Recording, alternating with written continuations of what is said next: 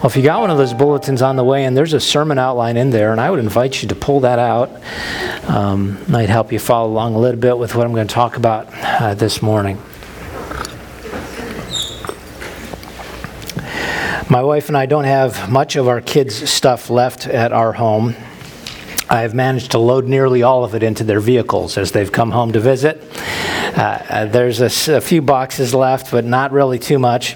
One thing that got hung onto, though, for the sake of grandchildren coming when they come to visit, is a few boxes of my oldest son, Justin's Legos. Brought a few samples up here. All of you know what Legos are. I learned this past year that the summer of 2022 was the 90th anniversary of the Lego Group as a company. That's the original logo from 1932 to 1946. And on the anniversary of the 90th anniversary of Legos, I'd read a news article about it with some really interesting trivia. Did you know that Lego manufactures more tires than any other company in the world? Now, obviously, they're smaller than most tires, but in any case, that is true. They manufacture more tires. That Lego bricks are universal. In other words, a brick, the standard Lego brick that you buy today, if you have one from 1958 laying around in the basement or something, it'll match that. They fit together. They're universal. And this is really the mind blower, and this is why I brought 6 of these up here. 6 of these standard Lego blocks hold the potential to be combined in 915,103,765 different ways. That doesn't seem possible, does it? That 6 bricks like this, you can put together in over 915 million different combinations. And yet, that's true. It strikes me as a very unique toy. In that there are not many things that have, for all of these years, 90 years, remained unchanged, unaltered. The price has changed a little bit. I was researching it a little. I came across this on the Lego website. That thing is the Titanic, 9,090 pieces. It'll cost you $679.99. $679. I imagine that when Ole Kirkenson, the founder of Legos way back in 1932, he never would have dreamed that his toys would one day, receive that kind of price tag. But he did envision that his invention, it would be built well, it would endure the test of time, and it would be universal for years and years to come. And it doesn't matter what generation you are in the room here this morning, you all probably have played with Legos at some point in your life. And likely, too, if you're a parent, you've probably stepped on one with your bare foot in the middle of the night, right? Not too much pain quite like that. Legos have become something that everyone knows about and everyone has experience with. And there really are not many things in life like that. But if you forgive me in advance, I've got to jump to the dark side right away here at the start of my sermon time. Because there is one thing, the one thing that is the hardest and the worst universal experience that everybody knows about and everybody eventually experiences is death. Ever since the first couple, death has been a statistic that runs pretty steady at 100%. Everyone knows that's the outcome of life, but no one likes to talk about it except when we have to, like we're at a funeral, or when you come to a parable, when you're studying through the Bible, that Jesus talks about it. And that's where we are today. If you're new here, I want you to know I didn't just pick this passage out. We've been studying through the Gospel of Luke for over a year now, and just working from one section to the next. And this morning we're going to come to Luke chapter 16 and verses 19 to 31. And so if you've got a Bible or the Bible app on your phone or whatnot, I would invite you to join me there. We're going to look at that section of Scripture together. Luke was a guy who did not have the opportunity to meet Jesus himself. He came to become a follower of Jesus several years after Christ's life and ministry had ended. But when he heard the gospel, he responded to that, and he put his faith in Jesus. He was a scholar. He was a doctor. He took on the project of writing one of the 4 authorized versions, authorized biographies of Jesus' life. And to do that, because he wasn't there personally, he didn't see it himself, he had to go and interview people.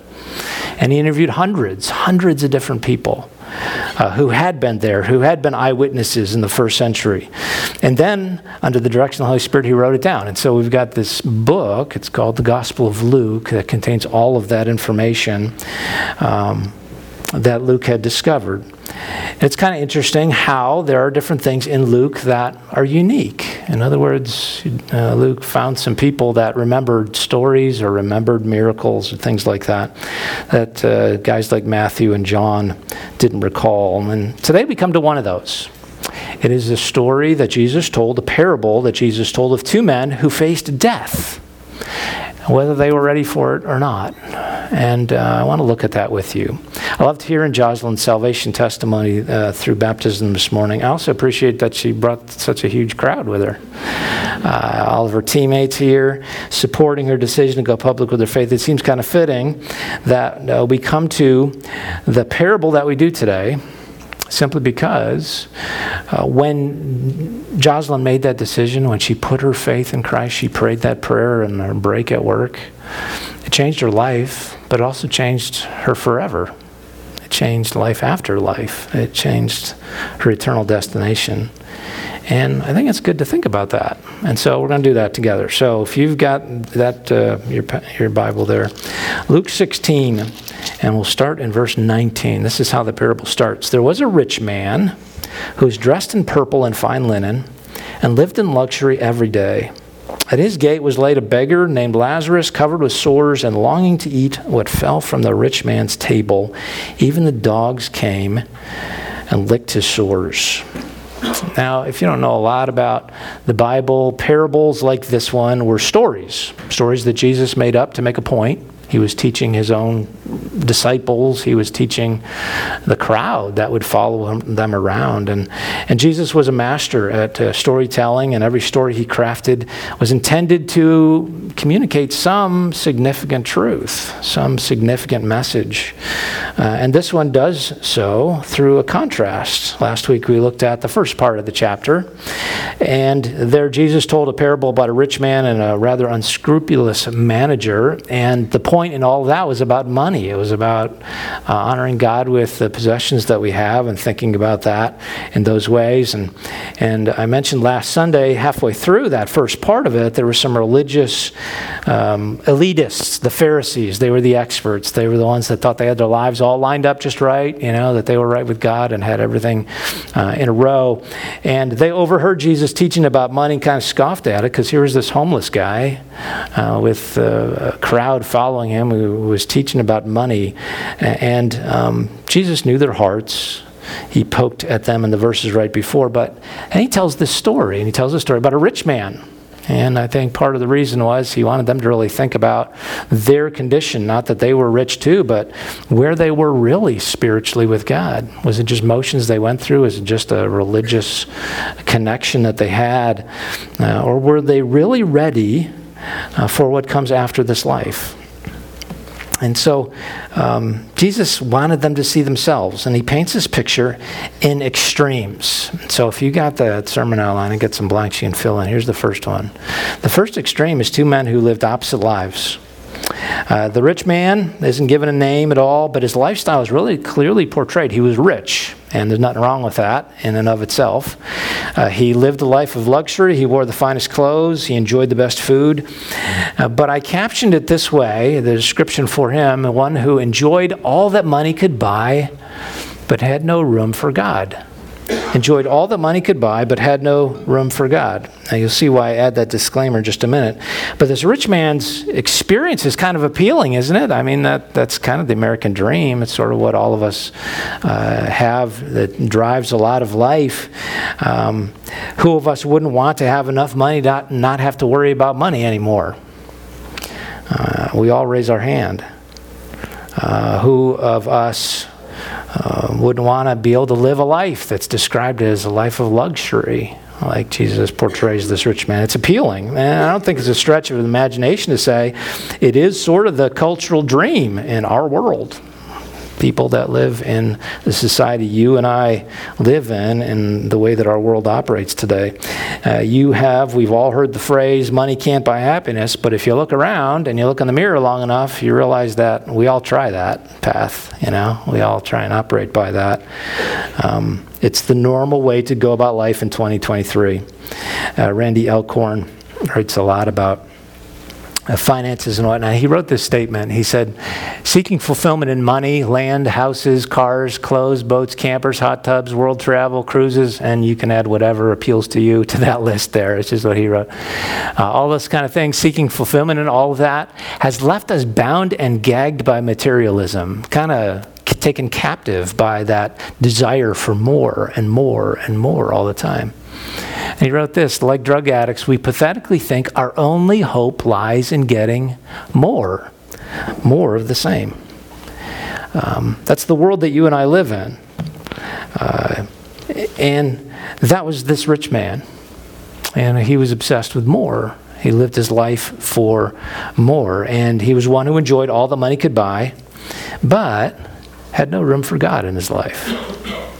Now, in comparison to the rich man is this individual named Lazarus. And the fact that he is given a name is somewhat unique in Jesus' parables. There's not many places where specific names are used by Jesus in his parables. But he does here, specifically names this person. It's kind of puzzling. Different opinions abound as to whether he was a literal person or whether maybe even the person that we're going to look at a little bit later of John in John chapter 11. But I think the meaning behind his name is why Jesus picked that name for this person in his story. Because Lazarus was the Greek translation of the Hebrew name Eleazar, and Eleazar means he whom God has helped. He whom God has helped. And I have a hunch Jesus picked that because he wanted to portray this man this way. He wanted to portray him as one who had nothing material. He had none of the stuff that the world offers and that the world says that would provide meaning in life. But he anchored his hope in the promises of God. He anchored his hope in a relationship with God. His immediate situation there is pretty pitiful. It says he was laid, this beggar was laid at the gate of the rich man, covered with sores, longing to eat what fell from the rich man's table, and even the dogs came and licked his sores. His immediate situation is just, pitiful. He was probably handicapped, and so he got dumped at this rich guy's front gate every day, left in his driveway because he couldn't walk himself. And the image is of a crippled, homeless, destitute man covered with sores, harassed even by the stray dogs that wandered the streets. In life, you couldn't find more opposites than these two. This rich man that had everything but no room for God, this pitiful poor man who had nothing, and yet whose name reveals something, that he had his hope attached to God's promises. That's the description of their lives. You go to verse 22 and you find they're contrasted in death also. It says, the time came when the beggar died and the angels carried him to Abraham's side. The rich man also died and was buried. In Hades, and often that's translated in hell, where he was in torment, he looked up and saw Abraham far away with Lazarus by his side. So he called to him, Father Abraham, have pity on me and send Lazarus to dip the tip of his finger in water and cool my tongue, because I am in agony in this fire. And here's where the story just really radically shifts, doesn't it? Because the time came when both these men died. The rich man was buried. That meant he had a respectable funeral, maybe placed in a cemetery with a great big tombstone and given homage and shown a lot of honor and respect. The rich man was buried, but it doesn't say that about Lazarus. It just says that he died. And in those days, and in that culture especially, a beggar who died on the street would just be tossed in an unmarked grave, forgotten about. And that was probably how it played out for Lazarus. His body may have been shown very little respect. And yet his experience was something altogether different. It says there that angels showed up and carried him to Abraham's side. The hero of the people of Israel was waiting for him. I put the caption on here, Lazarus died, but then began the best life imaginable, escorted by angels into paradise. Now, for anybody that might be a little puzzled by this and by the description of all that, or even curious about, well, what does happen? What does happen, when you die? What is that all about? I want to take a quick diversion to explain that from the Bible, from the very first description of the very first person being created in the Bible when God created Adam. It is highlighted that as human beings we're made up of two parts. God created Adam by forming his body from the dust of the ground. That was the physical part of him. And then breathed into his nostrils the breath of life. That was that spiritual part of him.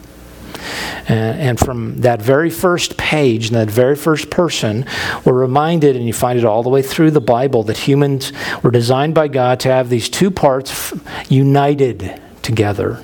Our physical bodies and that spiritual, immaterial part of us. But when death happens, when a person dies, those two parts are separated. Our bodies begin to decay and return to dust, but the spirit goes someplace else.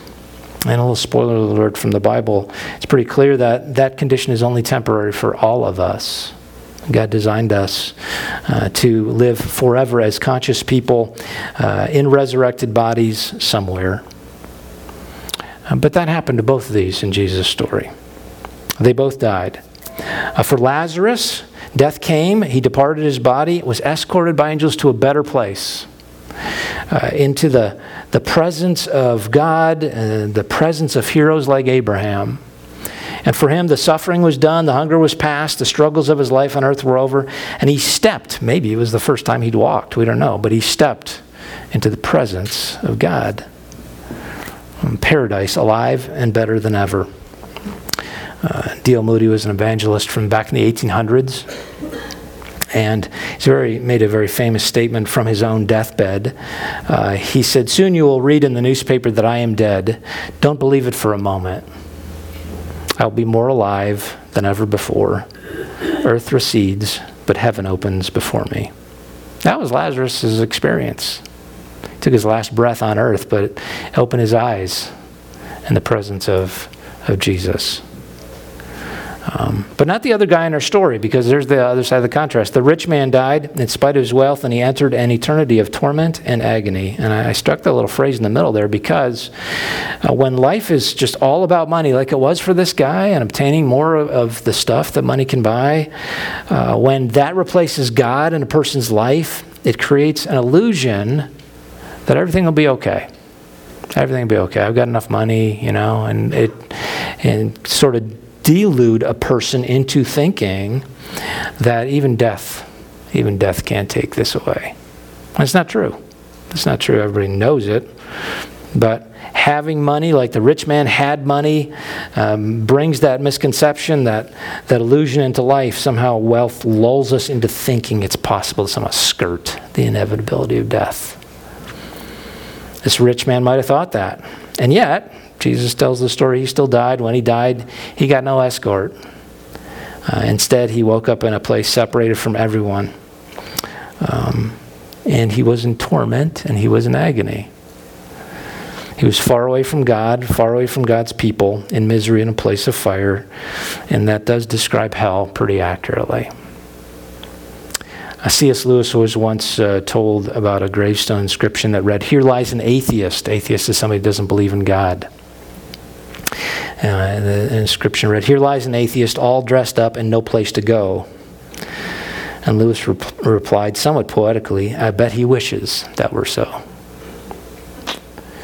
See, according to Jesus, the one the Bible says is God, the Son who came here, that Everyone has a place to go when they encounter death. And these two guys illustrate the options. And the last part is just really, really important. I worded it this way: two men who entered unchangeable destinies. So you look at verse 25 where we stopped. It says, "But Abraham replied, 'Son, remember, in your lifetime you received good things, while Lazarus received bad things. But now he's comforted here and you're in agony. And beside all this, between us and you a great chasm has been set in place, so that those who want to go from here to you cannot, nor can anyone cross from there to us.'" Upon death, their eternal fate was fixed. There was no changing that. And now, when Abraham calls him son, that wasn't a derogatory term, a put down in any way. Abraham was identifying this rich man as a descendant of Abraham, as an Israelite. Probably a man who was religious, probably a man who went to church. He had the right family heritage. He had the right religious identity to be a son of Abraham. And yet, it didn't do him any good at this point. And Abraham reminds him, what you did in your life is what's shaped what's happening to you right now. He reminds him that in life before death, you had it easy, but you didn't get ready for life after death. And Lazarus, on the other hand, he had it rough in life, but he was ready. He was ready for what came next. He had turned to God. He had found hope and help in a relationship with him, and he was ready. But once death showed up for both of them, there was no changing that. There was no altering locations. There was no getting out after time served, no parole, no help from friends still in the land of the living who could pray and sacrifice them out. None of that was true. Death sealed their eternal destiny. And the last set of verses might be the most important ones. Because it says in verse 27, "He answered, 'Then I beg you, Father, send Lazarus to my family. For I have 5 brothers. Let him warn them, so they will not also come to this place of torment.' Abraham replied, 'They have Moses and the prophets. Let them listen to them.' 'No, Father Abraham,' he said, 'but if someone from the dead goes to them, they will repent.' He said to him, 'If they do not listen to Moses and the prophets, they will not be convinced, even if someone rises from the dead.'" I put that last little paragraph on there, that it is response to God's word right now while we're still in the land of the living. Repenting of sin, turning toward Jesus, that is the pivot point for eternity. The rich guy realized, if my fate's set, I'm going to do all I can to prevent those people that I love from coming here too, having this in their future too. And that runs kind of counter to the perspective that I have heard, maybe you have heard many, many times, of people that assume that hell is in their future. Well, at least I'll be there with all my friends. We'll have a great big party. This parable says something very, very different than that. Lazarus was there. The last thing on his mind was that he wanted anyone he loved to join him there, the rich man's perspective. But notice the conclusion, the very end of that. The rich guy wanted Lazarus to go back to the land of the living, warn his family. But Abraham said, it doesn't work that way. They have the law. They have the prophets. That was in Jesus' time, the word of God. They have God's word. They need to listen to that. They need to respond to that. If they do, it'll change their forever. And he pushes back, showing a little bit of his arrogant heart still. I'm just certain if Lazarus would come back from the dead, if he would go to my brothers, they would listen to him. But again, Abraham says, you might think so, but in reality, even if someone came back from the dead, it wouldn't change those who are not willing to listen right now to what God's word has to say. I find it really interesting, and I referenced this earlier, that in the Gospel of John, he records an actual story of something that took place with a guy named Lazarus.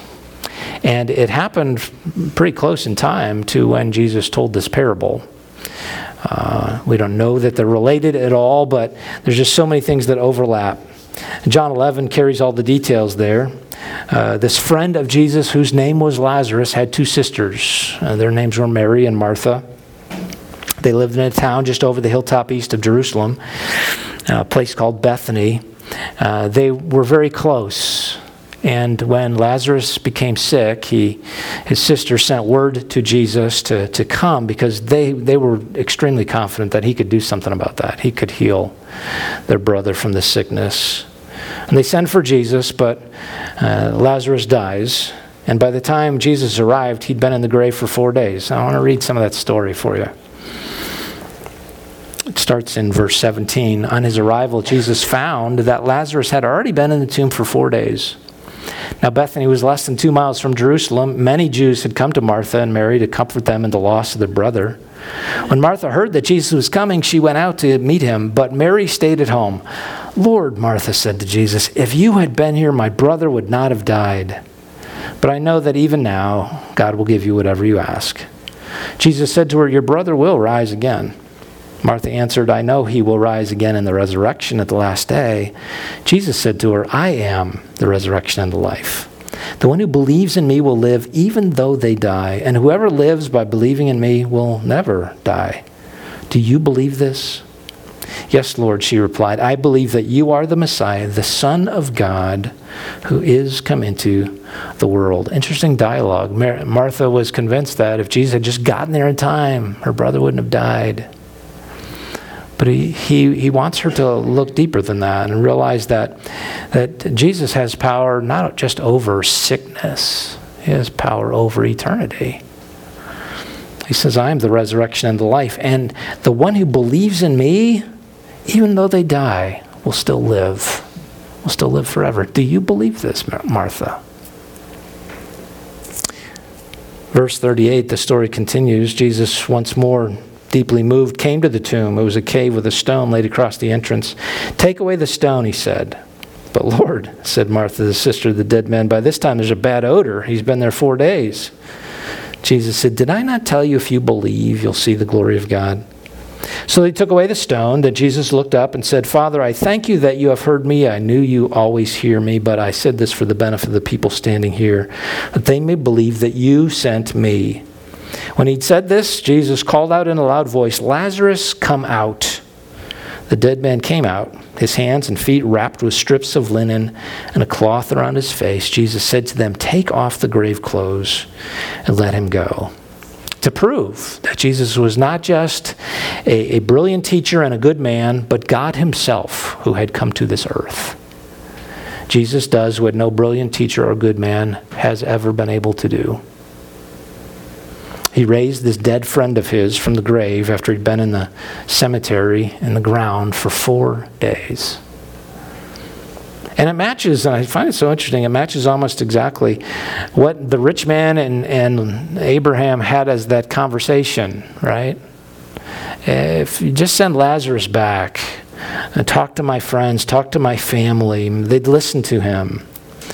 And Abraham said, you know what, even if Lazarus were to come back, your brothers would not believe if they will not respond to what the Word of God says. And it's interesting to me that the story shows that actually is what happened with literal Lazarus.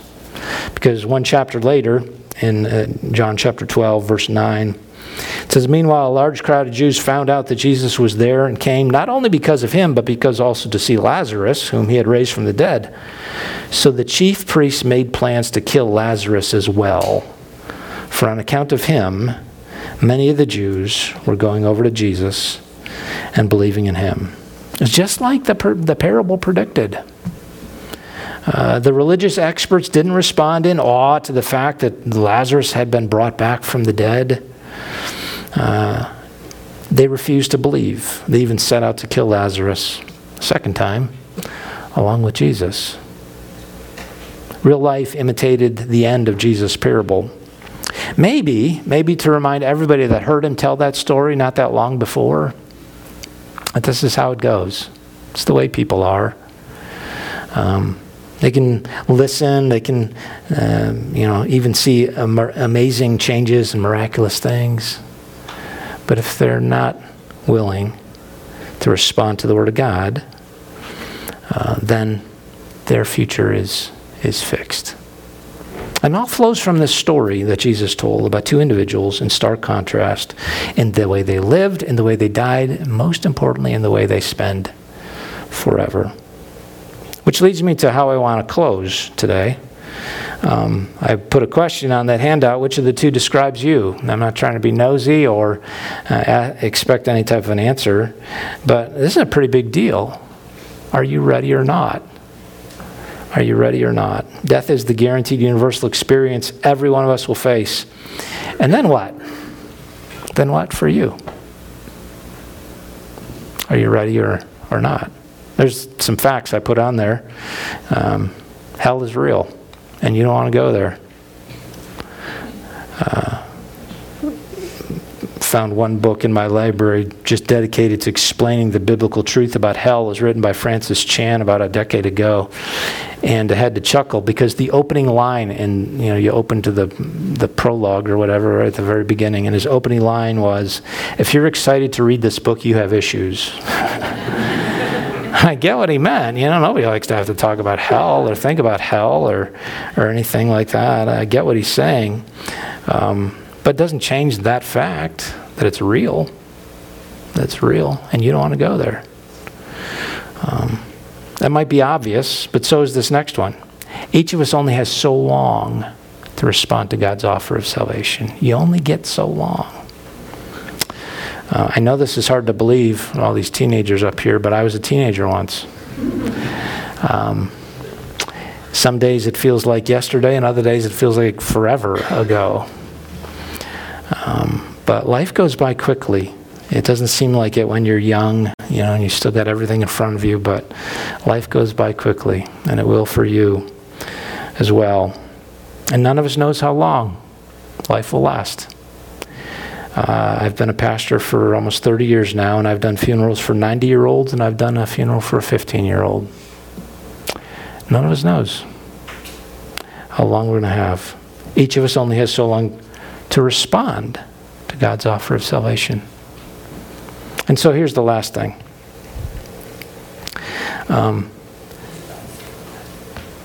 God's word alone shows the way to God through repentance from sin and faith in God's promised answer. And that's the answer of Jesus. One of the prophets, when Jesus said, or when Abraham said to that rich man, they have the law and they have the prophets. As Jesus made up that story and told it, I think he quite possibly had the book of Isaiah in his mind. Thought of Isaiah 53 and the 6th verse there. Isaiah wrote, "We all, like sheep, have gone astray. Each of us has turned to our own way, and the Lord has laid on him the iniquity of us all." That was a prophecy about us. We're all like sheep. We all go astray. We all have done our own thing and rebelled against the rules, the standards, the perfection of God. We all have. We all fit in that. But the end of the verse says, the Lord has laid on him the iniquity of us all. That's a prophecy about Jesus, that one day God's Son would come and the sins of the world would be placed on him to carry those away. And in the New Testament, the Word of God builds on prophecies like that. Romans 3 says we're all sinners and all come short of the glory of God. Romans 6, verse 23 says the wages of sin, what we earn by our sin, is death. But the gift of God is eternal life through Jesus Christ our Lord. And Pastor Curtis read John 3:16 already. What an amazing verse. God so loved the world that he gave his one and only Son. Whoever believes in him will not perish, but have eternal life. God's word is pretty clear. It's unchanged for the past 2,000 years. It's really clear how to be ready for life after this life. Death is in the cards for every one of us. But what waits on the other side hinges on what you do with Jesus right now.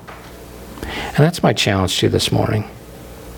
I want to close by reading one more time the words that Jesus spoke to Martha outside that cemetery. He said to her, "I am the resurrection and the life. The one who believes in me will live, even though they die. Do you believe this? That's the most important question we each will ever need to answer. And it alone determines whether you're ready or not. I ask you to bow your heads. We're going to sing a song in a minute. But I want you to think about that. The Bible is so very, very clear that we all have this problem. The answer is found in Jesus. We have this problem of sin. It separates us from God. But the way to Him and the way to life, past this life, in paradise, in heaven, is just like the ABCs. Acknowledge your sin, repent of your sin, turn to Jesus. Believe that Jesus is God's Son who died on the cross for you, for the things you've done. And just in prayer, call to Him, accept that gift, and commit to live your life to follow Him as your leader. That's all that God asks. That's all that God requires.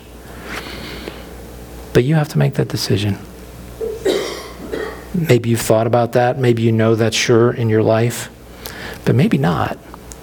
And maybe today's the day that you need to. Father, I would pray for every person here.